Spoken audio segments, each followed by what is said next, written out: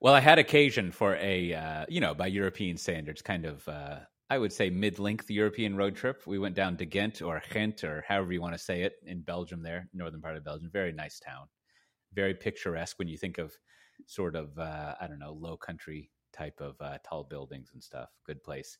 But, it occurred to me as we were driving back that you may not see this when you're an American tourist in Europe too much, the highways of Europe, but like they're more or less like the American highways. I think if there is a commonality between on the either side of the Atlantic, it's basically the highway system. Now, I shouldn't say system, but once you get on a highway, it's just like it's the same thing. It's just a straight road that you drive fast on. Now, that said, I mean, it looks the same. You're kind of doing the same thing. And you have this feeling. I don't know if you've had this when you travel, but I still have this idea that like when having been here so long, like when I'm in Europe and you're in a city, you're kind of like, oh, I'm in like the sophisticated walk around multi-use residential shop downtown. I don't need a car and it's hard to drive a car. Like I'm in the sophisticated future that American liberals are always dreaming about. Right. And like I'm living that life that we're trying to shoot for when we build out the simulacrum of the domain and all of these things. Right. We got some fancy stores on the bottom and apartments up top, and we got multiple income levels living together, and we're just mixed all together like a tasty jambalaya or paella, I guess, to be more regional. But then you just drive a little bit out of the city and you're like, oh, right, cars rule. And just like the whole tone of that vibe switches over to like, yes, okay, cars are actually the way that things work everywhere. And it's totally cool. Now, that said, I wanted to do some compare and contrasting of some things. And maybe you can help me out with thinking of some things that I might have forgotten about the American highways. But the things that stand out to me as different, and to be fair, here I'm talking about my most recent experience was only the Netherlands and the Belgian highways, but I have been on, let's see, the French, the Spanish, definitely the German, the Swiss and the Austrian, Luxembourg and Liechtenstein. I've been on those highways. Right, I don't know if Luxembourg and I Liechtenstein. think we could just say that a lot of Europe. I've also driven on the Italian highways, okay. But I don't know if Liechtenstein and Luxembourg. I mean, they have highways. But you're not giving. I always feel like people talk about the Autobahn in Germany as being so sophisticated and advanced. When I've been on it, the road has always seemed nice. It's just cars going fast. That's my entire review of the Autobahn. Yeah, really fast. That's cars. true. That's true. And I also have been on the English, though not Scottish, and both Ireland highways. Mm-hmm. So I've been what about the Channel? Did you do the Channel? No, I've never been on that. Okay, well, no. And while I was not driving on the Icelandic holidays, I was driven around a lot on the Icelandic highways. Anyways, so the first thing that I notice, right, is that in like now these are compared to Texas highways, which are their own sort of thing, or I should say Western highways in the U.S., right? Like highways up in New England have a very now I know European feel to them for the following things, which is like. In Europe, they have not perfected the sort of lifestyle of the exit ramp. Now, exit ramps are like a very like so I as is well established, I grew up in Austin and Texas. And to me, an exit ramp is like a very straightforward thing. I don't know how many feet it is, but basically like, I don't know. I mean, what's your feel, Brandon? Every 10 minutes at least? I mean, in unless you're like in West Texas where there's nothing, right? Yeah. But like, let's say every 10 or 15 minutes, maybe 30, right? Like every 15 or 20 minutes, you're going to have an exit ramp. Now, an exit ramp is going to be you get off of the highway, and it's always very easy. And then you could drive for maybe like 1 to 3 minutes and get right back onto the highway, right? Like it's very straight. It's almost like if in the podcast land, if you were to imagine a straight line, and then you just kind of like barely pulled out a paperclip. And you put the paper clips on the side of it, kind of like little rounded things on the side. It's very straightforward. And then you might have a bridge that goes over the highway at that point so that you can, cross from either side. And that's it. Now, of course, in up in New England where they got like the crazy towns, sometimes the exit ramps get nutty. But in general, That's how exit ramps work. Now in Europe, they're not so hot on that style of things, right? Like they're in particular, and I've done this multiple times, I think 3 to 4 times. There's when you're driving from Munich to the Munich airport, you better not miss the exit because you're going to be driving for 30 extra minutes just to turn around, right? Which to me is mind blowing, right? Like maybe it's 25 minutes, whatever. But like there's one exit if you're going from Munich to the airport, and like you miss it, and then I'm repeating myself, but you got to drive even more and then turn around and drive back, which just like that just wouldn't happen. Now, in fairness, as I recall, the Munich airport is like it's kind of far outside the city, so it's like it's kind of like there's not like that immediate next town. It's like the airport may actually be the last thing for a while. That's exactly the case. But like I feel like even driving the 290 way between Austin and Houston, where let's be honest, there's a bunch of fucking nothing out there, right? Like as my dad would say, BFE, which I will let the listener look up. Which is kind of not really a very nice saying nowadays, I guess, but whatever.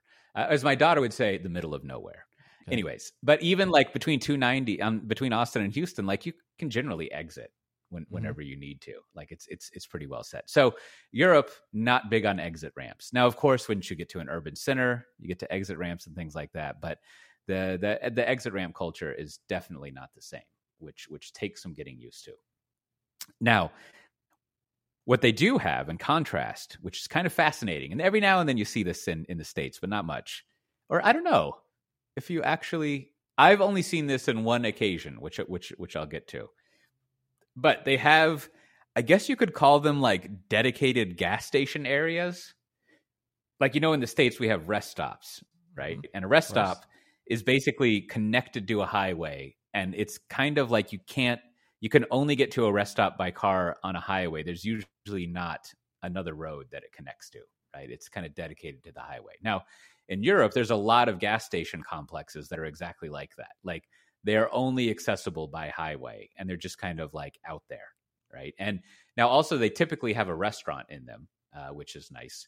But so that is the alternative. Whereas in the States, oftentimes there will, because there are so many exit ramps, there'll be a major exit ramp area, and there will be multiple gas stations available there, just like to come and go at, which I think was fine. Other notable item, my obsession is even at a gas station in the middle of nowhere, you often have to pay to use the toilet, which is just mind boggling. Like now what they do is they give you this you pay and they give you this little ticket, which then is a discount coupon for buying stuff in the store, which, I commented on the rarity, I should say, of self-service gas pumps. And I think, someone's theory was that you spend less in the store, and this little ticket thing, I think, is further evidence of Europe still has this notion that we need to drive customers into the store to buy things. And that's going to be a source of revenue that we have. Which I think is just I don't like it. Maybe it makes economic sense, but I think it's just false. But I did get the chance to stop at a self-service gas station, which was amazing. I enjoyed it a great deal. And then I went inside and bought a Starbucks coffee at the little self-service machine, which was pleasant. But I think the only other thing I think worth noting about the European highway system, with one exception, which you brought up, which we'll get to, is that I think you're supposed to actually obey the speed limits, like maybe within 5, maybe 10 kilometers, but people don't really even go the maximum speed limits. It's a little odd, and so I'm always a bit confused about how fast. Wait a minute, this cannot apply to Germany, because in Germany, right? I was going to say, people are driving about as fast as I've actually seen cars move that are not racing cars. Has been in Germany. Now, this is the exception I was going to get to. Now, of course, when you're in Germany on the Autobahn, there are no speed limits, and it takes a little bit of getting used to at first, but then once you realize that the sign that you have to learn in Germany is there's a white sign that's a circle, and then it has 3 black lines, kind of like a mayor's sash going through it, and what that means is there are no more limits. It's crossed out the limits. Whatever they used to be, whatever we told you it was, whether it was 80, 90, or 100, now just you can drive. And yes, people in Germany drive hella fast, which is, I mean, it's a little scary at first, but then, you know, it's the opposite of, I have an obsession with speed humps in neighborhoods, like, and the reason is because I feel like it's a great example of self-harm, right? And so the Autobahn is the opposite of the following, right? Whenever people get worried about cars driving fast in their neighborhood, they want to put speed humps in. And then what they soon realize is that, like, oh shit, now I have to deal with these multiple times a day, right? And so, like, the Autobahn's the opposite of that. Like, someone was like, oh, right, if I'm going to be driving on this all the time, maybe I should be able to drive really fast because, you know, it's fine. Although I've talked with Germans about it, and they're always like, yeah, that's pretty fucking crazy. I don't know why we do that. Software Defined Talk is brought to you by Tricentis. Did you know that organizations are moving workloads to the cloud at a rapid pace? With 80% of organizations having shifted to cloud-centric IT twice as fast as before the pandemic. With cloud as a key enabler for digital business, Tricentis, a leading continuous testing platform, has a new comprehensive product update to help customers accelerate cloud adoption and migration across their most critical business applications and data, without disrupting running critical business operations. Tricentis is making it easier to adopt cloud-based testing solutions, develop modern cloud-native and mobile applications, and migrate existing applications to the cloud. Learn more at www.tricentis.com/cloud migration. That's www.tricentis.com/cloud migration. And of course, we thank Tricentis for sponsoring our show. Well, you know, I think we should cover it a little bit just because it's so laughable, and everyone likes piling onto laughable things. But it looks like Twitter is not going to be acquired now, Brandon. Our beloved Twitter thing, you know, where we used to talk about, you know, we're gonna go over here to the barbecue joint, and I'm eating a sandwich now. Has anyone ever really, like, looked at their hand? You know, it's grown up into this thing that's like now some central nervous system or whatever. I guess this is the wrong metaphor. You wouldn't say it's a central nervous system of news, although would you? Because a nervous system sends things out. I don't know. You know, is there an uncentral nervous system? Is that redundant to say it's central? I don't know. That would be like some kind of Bitcoin thing. Wouldn't it be some kind of autonomous? Yes. I don't know. I don't know. I think any. Yeah. I think you're right that if we just had the blockchain and the human nervous system, things would be. I don't know. You're reminding me of like maybe like a worm or something, like an animal or insect that can be divided and can continue on. So they're built-in redundancy. So I guess there must be something like that. Yeah. You've got the finger worm, I think, famously. Yep, that makes sense. Anyways, it looks like everyone's favorite crazy boss, Elon Musk, is trying to pull out of buying it, and I don't know what I mean. Is there anything to I mean, we're saying stuff. I always love it in the political gab fest where they're like, "Why are we even talking about it?" And they should just be like, "Well, we are talking about it, so let's not like pretend like we're virtuous or something." But it is, you know, is it just? Do you have some take other than it just being crazy, Brandon? Well, is there any other thing here? I don't know. Like, there's been so many things written about it, and this is, of course, like this is the Matt Levine Super Bowl. Like, if you're not reading Matt Levine's coverage of this, then you're not living it. Because I was like, this. I mean, he is like. In fact, I read other newsletters that are quoting his newsletter, like I'm quoting him in the podcast. So I'm like, he is the true source of all information on this, but.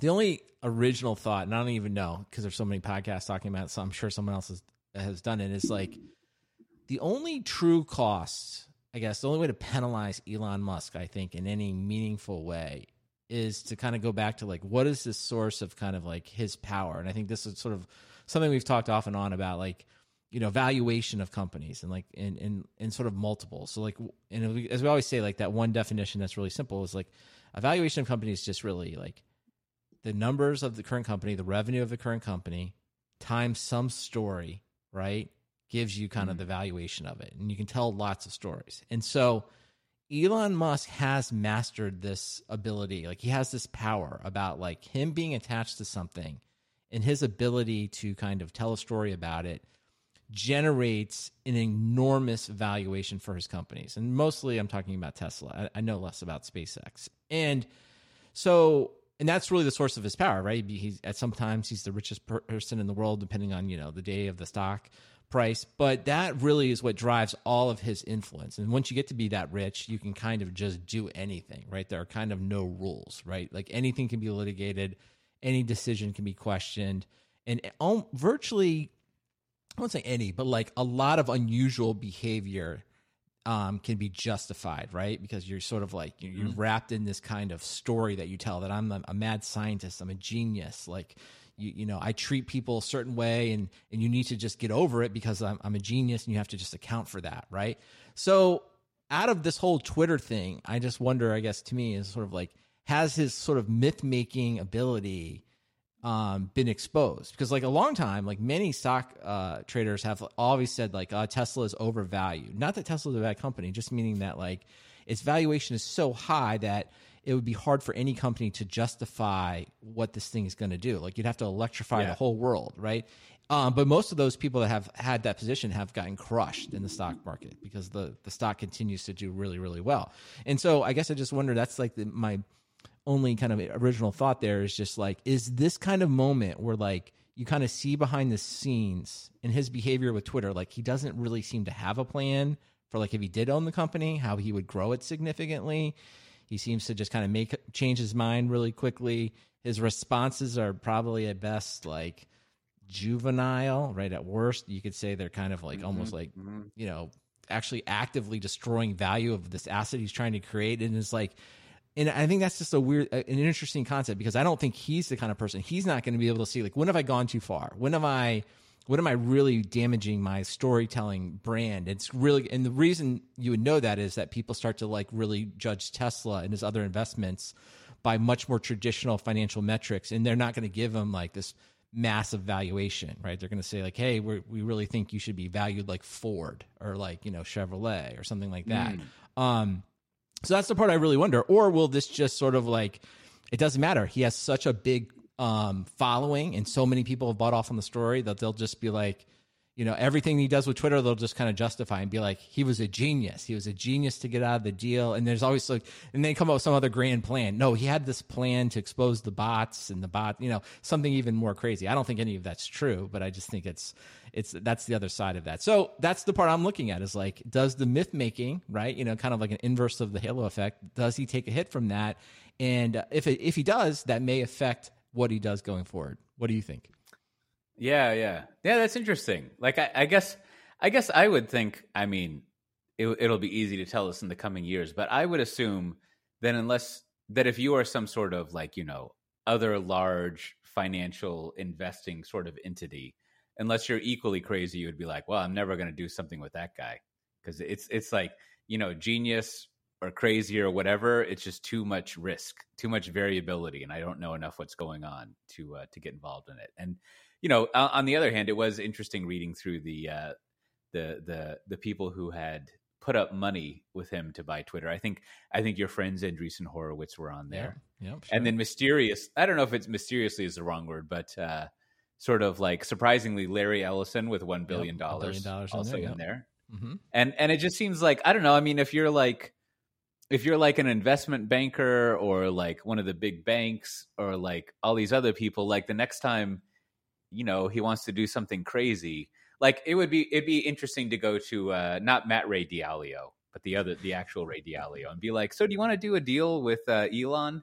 And he would probably, you know, give you some long answer which amounted to no, right? Like it seems like, or you know, just your classic like older like rich people who are doing things, or like you could take a Bill Gates type, or like, you know, all these people, like would they be interested in working with this person? Because it seems a little like crazy. Well, like, to your point there, I think he definitely has given permission for any type of future kind of hostile takeover, which I think we'll say this sort of, you know, if you will, unsolicited bid for a company. You know, I think Twitter was really put in an awkward position because it was sort of offered up what seemed to be a pretty rich value, and people are like, and a lot of people, and you know, Matt Levine again citing him, like they're just saying it's like, Elon Musk doesn't seem serious, but like the number was, you know, it's like the terms were so good, and they didn't seem to have a way to like really, they didn't seem to want to, nor did they seem to have an easy way to kind of push back on it. So I think they probably, that board of directors probably felt like, this is maybe not like getting in business with this person may not be a good idea, but we don't really have any other options. And I think now that he's done this, he has given any potential company in the future, 100%, validity to just blow him off, to say like, if he says tomorrow he walks in, I'm going to pay, 100 times what your company is worth. And I want to do it. I think that company can say, it's like, you're not trustworthy. We can't do business with you. And, we can't take you seriously. And I think most investors would probably begrudgingly say, yeah, it makes sense. Whereas this last time, so he's kind of played that card, I guess it maybe, but to your point, like, I mean, he'd have to like, I think any type of getting those kind of professional investors re-involved, I think he'd have to have a much stronger story about what he's going to do and how he's going to invest. And they'll have to really see, like, it'd have to win on the merits of the deal. Because I think he really won that funding on the merits of his storytelling this time. But I think going forward, people, at least, I don't know, if the board of directors of future companies, I think will have a pretty easy way to say no. And I don't think people will fault them for it. So it will be interesting to see what happens.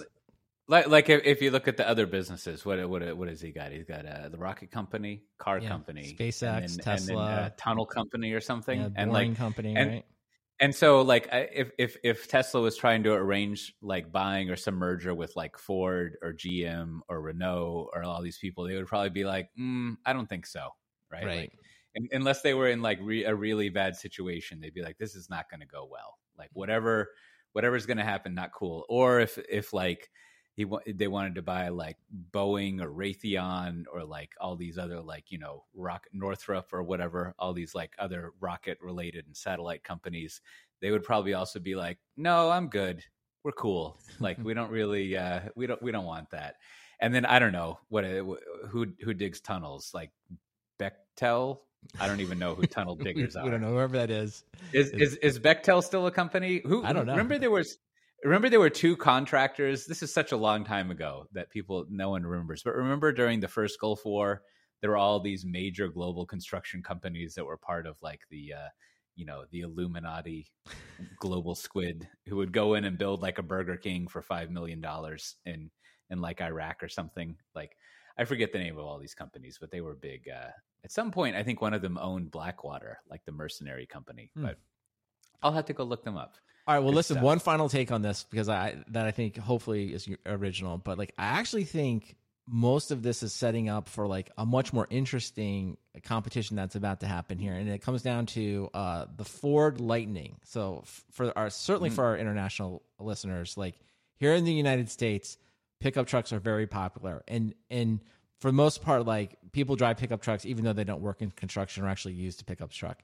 The reasons why is a subject for a whole nother episode. Cote will be doing an hour-long episode on that. But just take my word for you that like pickups are really popular. Those are and they're sold. And the F-150 is sort of like an iconic American pickup that's either the best-selling or one of the best-selling cars all the time. So this coming year, they have already announced, and like I guess I read an article, it was in the show notes a couple weeks ago, about the first one was delivered to an actual customer. So the first one went out. So the thing going forward I think is really interesting is like, okay, if they're actually able to, Ford is actually able to deliver what is basically a very similar F-150, but only with an electric engine. So it isn't trying to like take on and do everything new. It's kind of the incremental version, right? If they're actually able to deliver this car at scale and price it, in some reasonable range of what, the current pickup trucks ship at, I think that will be like the true test of the Tesla kind of, if you will, myth making. It's like, if, at least here in the United States, I'm just, cause I don't know if it's going other places, is like, if that becomes like the truck people want to drive, and that's sort of the entryway, if you will, and you can almost like, it's like kind of like we talk a lot about technology, about sometimes a company starts a trend but never doesn't realize it. So it's like Tesla sort of made electric cars cool here in the United States, but maybe Ford is the one to be like, we'll deliver it at scale and we'll give you kind of an electric truck that's very familiar to you, but it has all these great electric benefits. Like, to me, that'll be the real test of Tesla, right? We'll be like, because I think if it starts to hold its own against Tesla, then it's kind of back to our myth making. It's like, well, then Tesla starts to just look like maybe a really good car company, but just a car company. And it's like, it's not all that unique, right? And I think that'll be the moment that you're going to see like Elon Musk really tested. But of course, there's a lot of ifs in there. It's like maybe Ford doesn't deliver it at scale. Maybe just like the thing just doesn't work. It's not a viable competitor. But if he encounters true viable competition, what happens? And I'll give you one analogy I was thinking about would be TiVo versus the generic DVRs. TiVo to this day, I still think is the best DVR interface I have ever actually used. And it's funny enough, it was one of the first I actually used when I first got exposed to DVRs. But for whatever reason, they just could never make it work. They could never find a business model.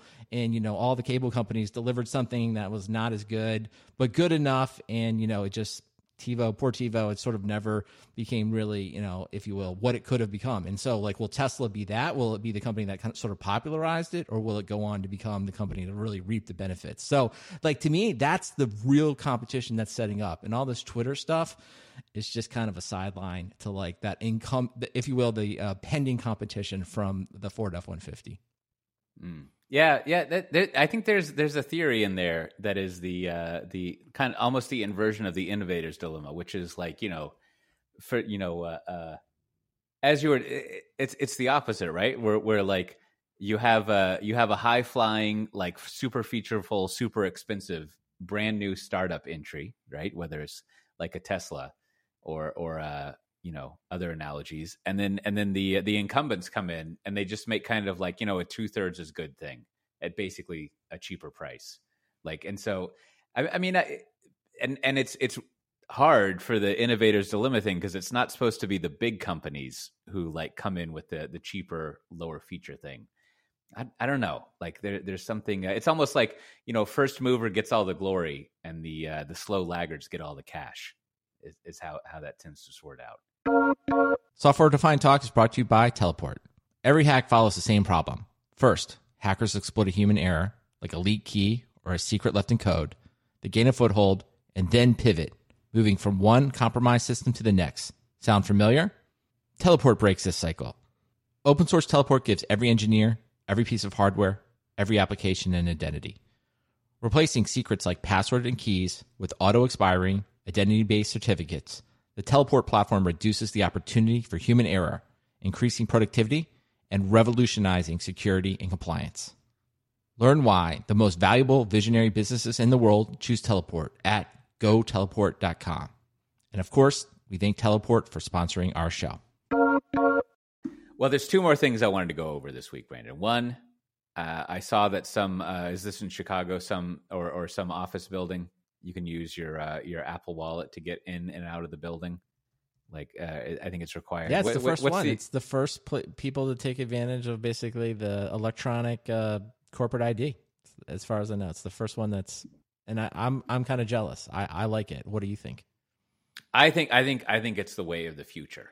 I think that's what it's all for. It's just these little things, and I think that kind of thing is a great example of how, we were talking in our previous segment about how, there's all this flashy stuff going on, and then just a boring thing comes up and kind of makes some money for it. But I think this is a good example of whenever there's an interesting, exciting new technology, what people don't appreciate, or maybe people do, but I think the volume of benefit that you get is that when you look at some very boring, normal aspects of life and you figure out how to eliminate or make those better, right? And so it is kind of futuristic to think that I can open this with my phone or whatever, or things like that. But if you were thinking about I've got the internet in my pocket and we've got the metaverse and all these things, just saying what if I told you that I could put your employee badge on your phone?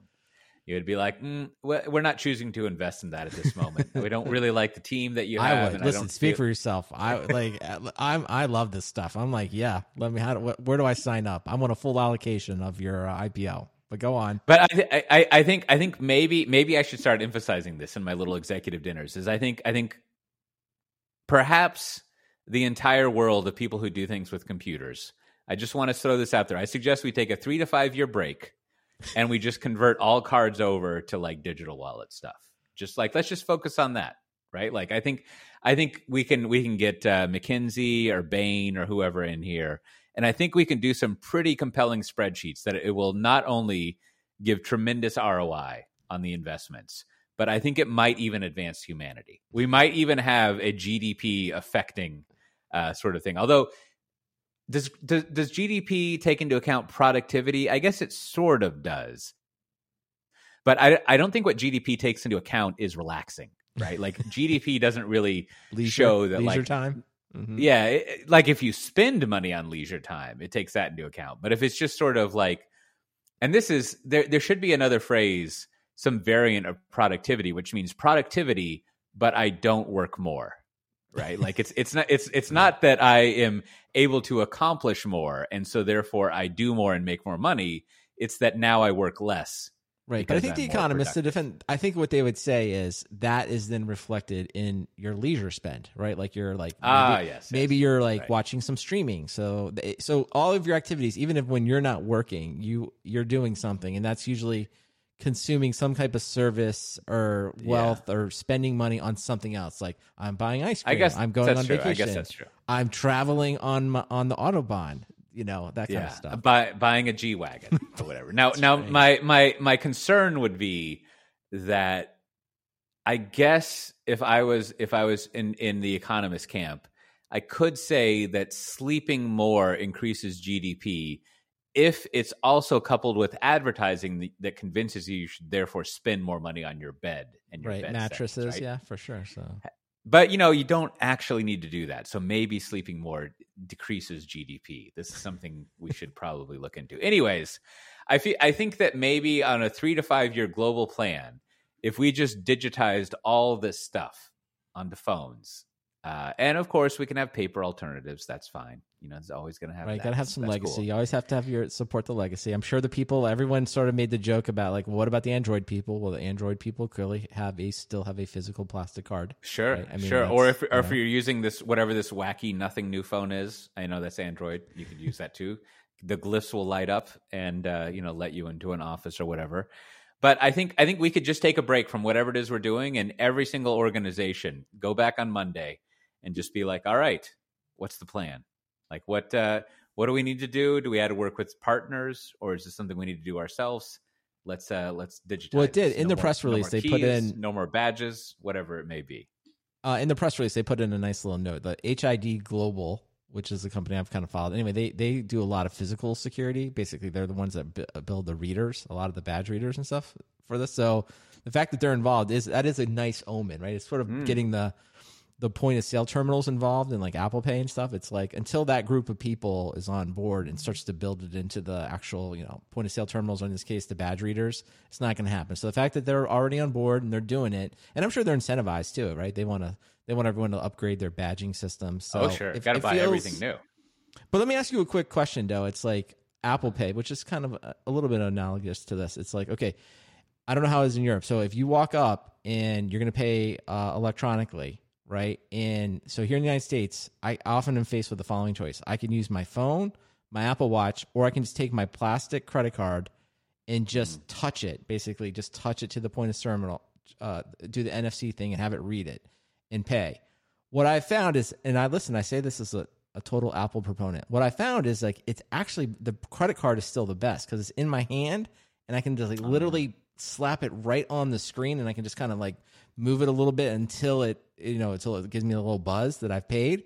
I still find that to be faster than like either the phone or the watch, because the watch is always kind of like I have to flip my wrist over and it's always kind of weird, right? So I still would say I'm still often, even though it's contactless, I still find the credit card to be the fastest way to, like, if you will, do the contactless payment. So I'd like you to contrast that with what's going on in Europe. Have they figured that out too? Well, I think the watch is just complete bullshit. I mean, it's just like the whole, one going down there, and I know you press the side button to get the things up. It's just like, it doesn't work.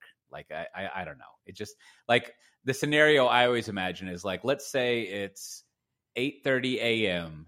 at the King's Cross station tube stop in London. And like, it's full of people who are going super fast. Am I going to stop and fiddle around with my watch and like use that to get into the tube?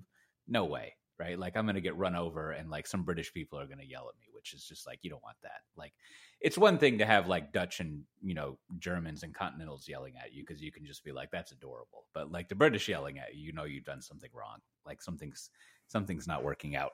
So the watch doesn't work. Now, the credit card, I hear what you're saying, but I would have to get my wallet out and then get my credit card out and then pull it up there. Whereas like now, granted, I do have to get my phone out, but I feel like right, but that's getting the phone out. That's like muscle memory. That's the fastest thing you can probably do. Right. Exactly. And so also at this point, and with Face ID, it's what really makes it possible. If you did have to enter your passcode in, like when you're wearing a mask, that kind of does kill the buzz there. But like, yeah, like you pull it up, look at your face, and double click the thing, and then you're done, right? Like, and it's well, I guess you got to answer the question there. I guess I should just go look at the train station or the tube, whatever, and just like watch a whole bunch of people. If people are, if everyone's doing it with their, I guess you would want to do a little count of like iPhones to, I guess is it still the Oyster card? I don't know. Can you still get Oyster card versus your watch? And what you're saying is like less than 10% of the people are doing watch, right? And then also you can have a paper thing still, right? Like if you're but that's like last resort. Nobody wants that. Like you're clearly like something has happened, something has gone wrong. And then for our Texas listeners who don't travel a lot, they haven't experienced this, but I don't know what they do in Android land. I assume it's the same, but like also what you can set up your phone to have what they call like this transit option, where like all you have to do is hold your phone against the thing. You don't even have to authorize it. Right. Oh, so like even better. It knows. I don't know how that works. It's like a trusted. Whatever. I get it though. It's like you do some type of trusted kind of connection. Yeah. Right. And there's probably some encryption behind the scenes. Uh-huh. And you even like set the default credit card or whatever that you use, and it just like works super fast. And so that like in that situation, like that's ultimately the fastest, right? And that works quite well. But also like after almost 4 years of using like paying with my phone for everything. I mean, I don't really. It's totally out of the ordinary for me to ever use a card to pay for anything. Like it's also just super fast. Like it's not, I don't even think about it. Whereas it would be fun to pay with the watch, but it's just so weird and awkward. Well, it would almost be better if the watch was a necklace and you just like held the necklace thing up to pay with it than it being on your wrist. Well, my theory about this is HID or the point of sale terminals, what they haven't done is adjusted, if you will, the placement of the reader for like the watch. It's still, if they were to like, if you will, imagine like a boom arm, like was just like at like, height that it was very easy for you to just hold your wrist under it and like hit the thing. It would be a lot easier, but they're still kind of it's almost, I guess it comes back to like literally signing a receipt, right? Like even though most of the time you don't have to do that, but like, it's like on a desk because it's anticipating you have to write.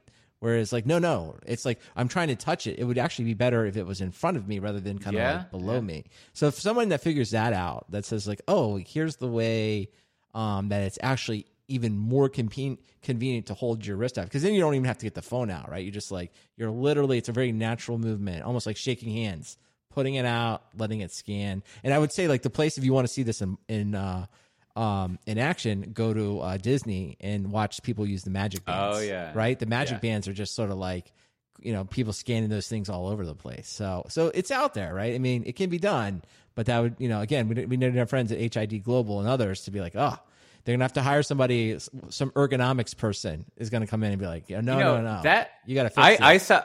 I saw that Johnny Ives ended his official relationship with Apple. Correct. Maybe he's going to HDI, because that I'm telling you, solving this problem, it would be massive for the history of humanity, right? Like if we just like, just think of the printing press, right? You just be like, so what you're telling me is you have this machine that like, puts ink on a piece of paper, big fucking deal, right? Like whatever. Whereas I think it's that scale of thing where like, so I don't have to carry around a bunch of shit in my pocket anymore. So I'm going to throw out an example of the potential fame that a designer could come up with. I don't know, Cote, like, have you heard of Norman doors? Is that something that you've been exposed to in like design without thinking? Have you ever heard of this? Is that like the Normans of old? It is just the name of the person who, what they did was they just put, if you will, a plaque, right? Like a silver plaque on a door that you push rather than a handle. because that signifies to the person, like if you put a handle on it, there used to be like there are handles on, all the doors, and it's like, and then you kind of have to pull the door, and then you're like, oh, it's a push door, right? And you just, it's not obvious. Oh, nice. So the revolution, and this gets used all the time in like design, like anytime a designer is like giving an example of great design, they'll just say something. It's like, and see, the genius is literally, it's just like usually a silver plaque that's just literally screwed into the door. There's nothing else to it. But they didn't say that that's the cognitive signal push, right? And then once you start to get used to that, then if it's a handle, it's a pull, right? So anyway, this is an example that gets used many, many, many times. And so somebody out there could do the same thing for payment by watch. They're like, oh, it's this, and they can use their own name. It could be like, oh, it's the Cote Boom or whatever it is. And it's like, oh, I see. Because I see this, I know I can pay with my watch, and I know it's very natural to do it and faster. So hopefully some great designer, maybe he's on Johnny Ive's team, right? Maybe he's like, he's just coming in. He's trying to figure out how to make his breakthrough. He or she could work on that. That would be fantastic. I mean, it's a good reminder that someone had to invent the doorknob. At some point, it did not exist, and it had to come around there. Well, so speaking of invention, the other thing that just as a slight note, we love our monitoring and systems management. I see that a company, Incident.io, they got a boatload of funding to support basically doing incident management in Slack. Now, I watched their demo. They also have a web UI where you can see the history and kind of manage incidents, like troubleshooting things. And, I think the demo is pretty nice. Like, I was suspicious. I was like, what's going on here? But like, it looks like, I don't know what's going on in Slack, but it looks like there's basically a, whatever people call it nowadays, an SDK where you can do all sorts of workflows and screens and stuff like that. And yeah, sure. It makes sense. An incident happens. You start up a Slack channel and, you start typing stuff. You can cut and paste things, and I guess you get a record of it. Now, my only question, I'm not an analyst anymore, so I don't study this market closely, is I thought, and I don't say this in a disparaging way, because, I'm trying not to be so cynical about life and existence, even though I think it's well established that they're very warranted in being cynical about life and existence, but I'm trying to buck a trend. Now, isn't this like what ChatOps was? Like 5 years ago, like this is kind of like a Cote Kubernetes thing, where like I thought ChatOps already did this. Yeah, no, I think it is. I think the entire. I would love to hear the origin story, because I think it's just because this is, and like the requirement side of this, or the product management side of this is like, well, turns out we built a lot of different products that kind of enabled this kind of real time communications, and still everyone's just using Slack. Like no one really logs into our product. They just it's kind of like how email. It's I would call this the equivalent of like. There are a lot of ways to do document collaboration, yet a lot of people still just send the email attachment, and you just send it around and just kind of like, add your initials to the end. And it's like, yeah, but it's like, so I think they really are sort of like just being like, well, let's just meet the customers where they are. Everyone's just using Slack anyway. Why fight it? Let's just throw it in there. And of course, it's good and bad. It's like, well, if you had a purpose-built tool for this and everyone used it, it would be better. But that's also like saying, if you knew, it's like anything. It's like, yeah, but that's a huge if. Most people don't want to learn any new tools. So it's like, let's just make it as good as we can in Slack. And that's the best we can possibly do. That seems to be almost like an admission of this company, is like, people are not willing to do something different. So we just have to meet them in Slack. It did. I mean, the demo was only 9 minutes, but it did seem well thought out and well designed. I was like, I wish I had an incident to solve. Maybe the incident I could solve is got to get gas for the car. But this is, and I can document that. But it looked like it would be fun to use. It was kind of enjoyable. Like, but it's exactly what you're saying. It's like, yeah, just do it where people are. Like, I had occasion, and I think successfully I've finally done it after just 3 months. But I had occasion to, requisition some new service that I needed at work. And so I got to use, and I have to say, I tried to also get our beloved Fireside set up, but I've got stuck at the security audit, unfortunately. So that it just lives in here. You come. Uh-huh. Yeah. I mean, I got through the privacy audit, and I got through this other thing to get a new vendor onboarded, but just like I hit the security thing, and that's not going to work out. So not because it's not secure. It's just like there's a big spreadsheet to fill out, and I don't want our friend Dan to have to deal with that. Yeah. So Anyways, but I don't even know which software it is in this chain of doing things, but at some point towards the end, right as you're about to achieve victory in the procurement game, you get sent this email. It's this weird Kafka-esque thing where you're approving your own request, but you get sent this email that says, approve this requisition request. And there's a button in the email, and you click on it, and it generates another email that basically is the approval email. And it has this little comment. It has 2 blank lines and a comment, and it says the equivalent of like, you do not need to write anything unless there's a comment. So you click on the button, and all you have to do is send that email, and then it kicks off the chain. And this is the second time I've had occasion to do that, and I'm just like, this is perfect. This is what we have been working for all these years, right? Like we reached some apex back in a garden or a misty nothingness of the pre-time. And then we ate an apple, or we learned about suffering or something. And now we finally arrived back at enlightenment, where we can just click something in an email, click send the email, and life goes on. So hopefully that's what they're working on here, because I think that's what we want. Just low stress. Well, I do wonder, going forward, is this, it's kind of an old product now, but Remedy, the old Remedy action request system, which started as a help desk system, and then people were like, I can just start, do all kinds of stuff in here. It's like, maybe this is where Slack goes, right? Inside of Salesforce is like, yeah, we just want to have all these kind of real-time interactions, these little kind of workflow-based things. And instead of building purpose-built tools, just kind of integrate them into Slack. Of course, I think the Slack people would like that. So it'd be fun to watch. And, it seems obvious if this one's successful, it'd be acquired by Salesforce or Slack or, kind of the combination. Or like ServiceNow or someone. ServiceNow is still around, right? They're still doing well. They're kind of doing it. So I don't know. Incident.io. So I like it's a simple story though. It's like, why not just meet the users where they are in Slack? And we shall see. If it works out for them. So here I've got one parting thought for the entrepreneurial people out there. Now they're in the demo. You're in the Slack channel, and they're like, and then we noticed something in our dashboard, and there's a screenshot of some dashboards. So you still got monitoring going on. That's fine. I don't know if it's observability or logs or monitoring. I didn't delve that much in to see the semantics of it. But there's some dashboard screenshot they put in there, which is fine to do that. And I would imagine, taking a screenshot of a dashboard is a great way to do things. And I think the thing that we need to introduce to people, I've mentioned this several times before, is someone should come up with a service that will take a screenshot of a chart and do pixel counting so that you can get precise numbers around that chart, which I think you're going to need if this idea takes off and you're screenshotting, you definitely want to do that. If you're screenshotting a bunch of charts, you're going to want to have something you right click and convert numbers to it. Well, one last thing to close out on the incident.io. When I was reading through the press release, it looks like there is some venture fund. I don't even remember what their actual name is. It doesn't really matter because they're nom de guerre, because their nickname is the chain smokers.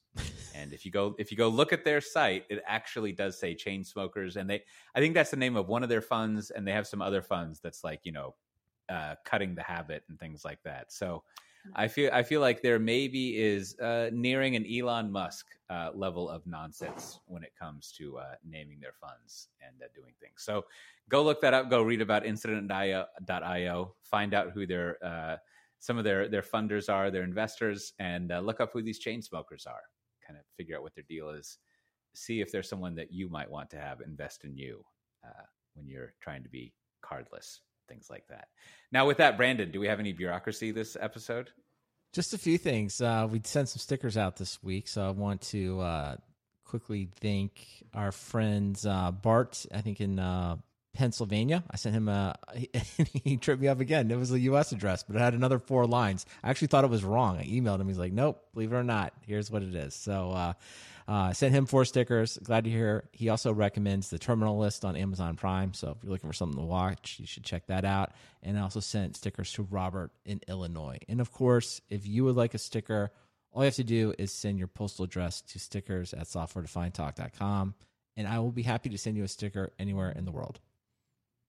Well, there's, as always, conferences. We have our friends at that conference in Wisconsin Wisconsin. I bet that's one of those words that you can tell where someone's from based on how they pronounce it. A highly regional word, Wisconsin versus Wisconsin. I don't know. Anyways, July 25th, there's a discount code to get $50 and $25 off, depending on what you want. If you go to softwaredefinedtalk.com/367, you can find that.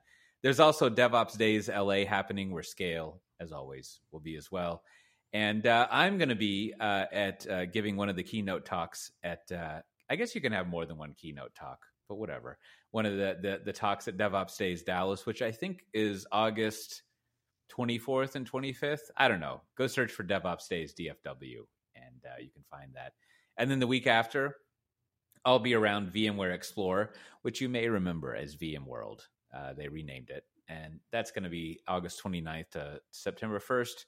We've got our Spring One platform coming up in December. And another that conference in Texas, there's a call for papers that's going to be January 16th. Now, I'm sure there's many other conferences out there, but those are the ones we have written down in the show notes to go over, as I have done. Now, with that, Brandon, what do you have to recommend this episode? Well, Cote, I have a dream. I've achieved a minor dream of mine. My family, they put together for a variety of occasions. They kind of combined, and they gave me the GE Profile Opal ice maker. So I now have either nugget ice or pellet ice, depending on what you want. I now have an unlimited supply of this ice at home, and I gotta say it's fantastic. It's as good as I dreamed. So I will just say that I love this gift. I think it's fantastic. It was very generous of the family to do it, but like it really doesn't stand up to any type of ROI analysis. It's like this thing was expensive, and it really and I explain it to people, like especially people that don't like either don't care about nugget ice or don't have or have never experienced. They're like, so it makes ice? I'm like, yeah, it does, and it's great. So, so if for some reason you feel like treating yourself to something, and you are someone that loves like the nugget ice, the ice you get at Sonic here in Texas, and you want to have it at home, I highly recommend the GE Profile Opal ice machine. I have several thoughts related to this, Brandon. One, you receive this as a gift. That's a fantastic gift. Very thoughtful.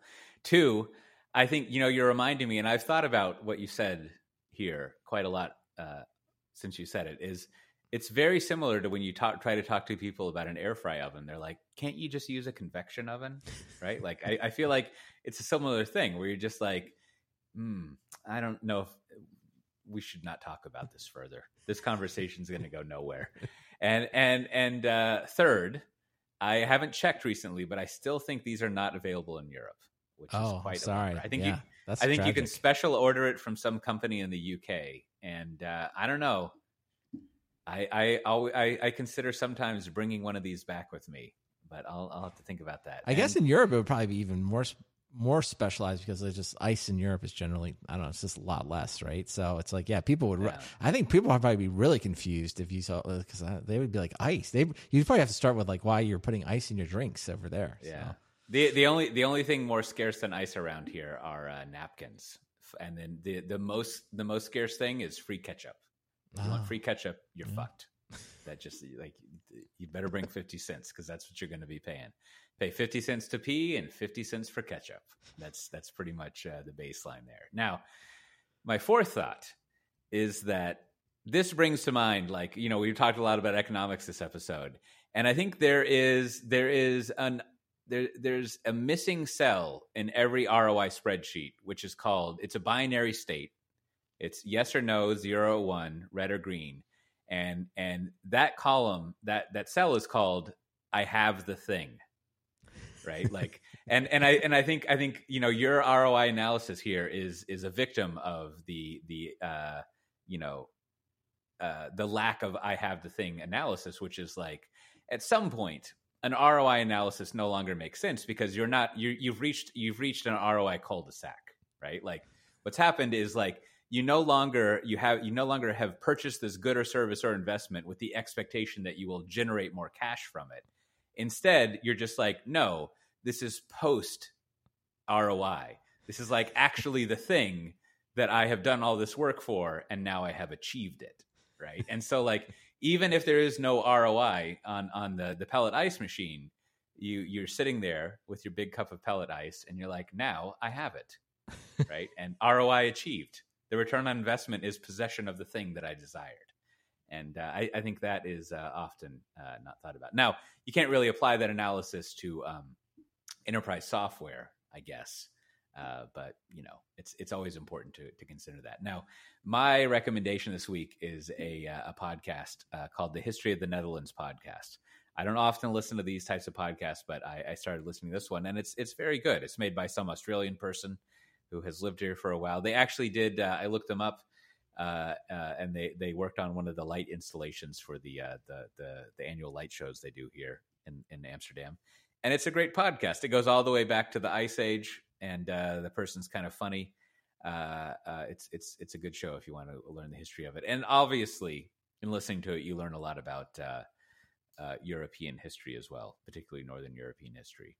But you should check that out if you enjoy podcasts and Australians who sound like they smoke 3 packs a day, kind of making little jokes about things. Boy, this person who does it, he manages to make a joke about plows and things like that. So really, really good at making puns about things that you would not expect.